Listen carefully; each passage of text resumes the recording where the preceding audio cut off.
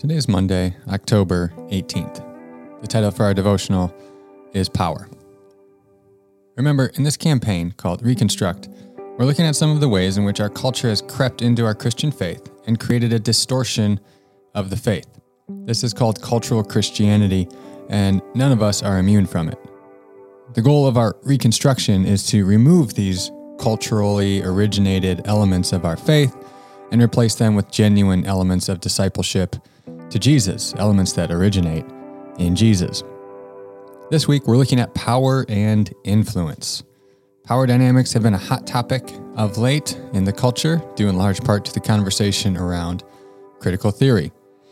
On top of that, large portions of the evangelical church have bought into the culture's view of power and have sought to infuse kingdom values into our nation through the acquisition and administration of power. Evangelicals praised the Trump administration for their access to positions of power. Jerry Falwell Jr., then president of Liberty University, which is a large evangelical Christian university, said, quote, "I think evangelicals have found their dream president. I've never seen a White House have such a close relationship with faith leaders as this one."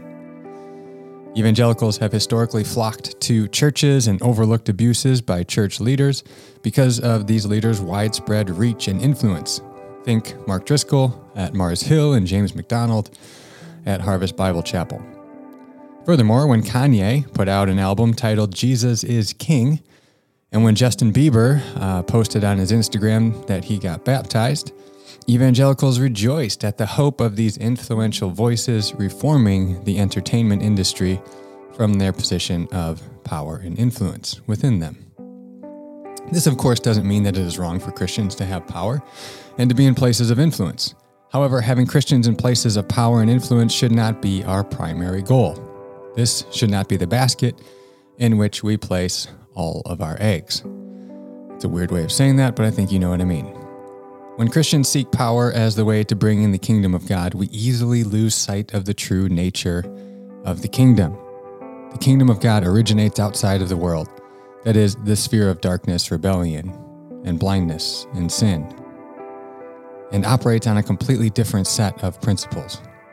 In John 18:36, when Jesus is talking to Pilate, he says, "My kingdom is not of this world. If it were, my servants would fight to prevent my arrest by the Jewish leaders.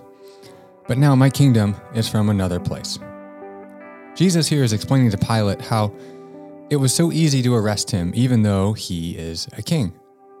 His disciples did not go to war to prevent Jesus from being arrested. Peter tried in the garden, and Jesus rebuked him harshly. Although he is a king, as he confirms to Pilate, he is no threat to Rome.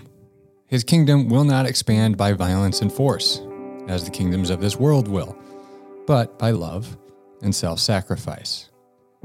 For even the king of this kingdom, he did not come to be served, but to serve, and to give his life as a ransom for many, as Jesus says in Matthew 20:28.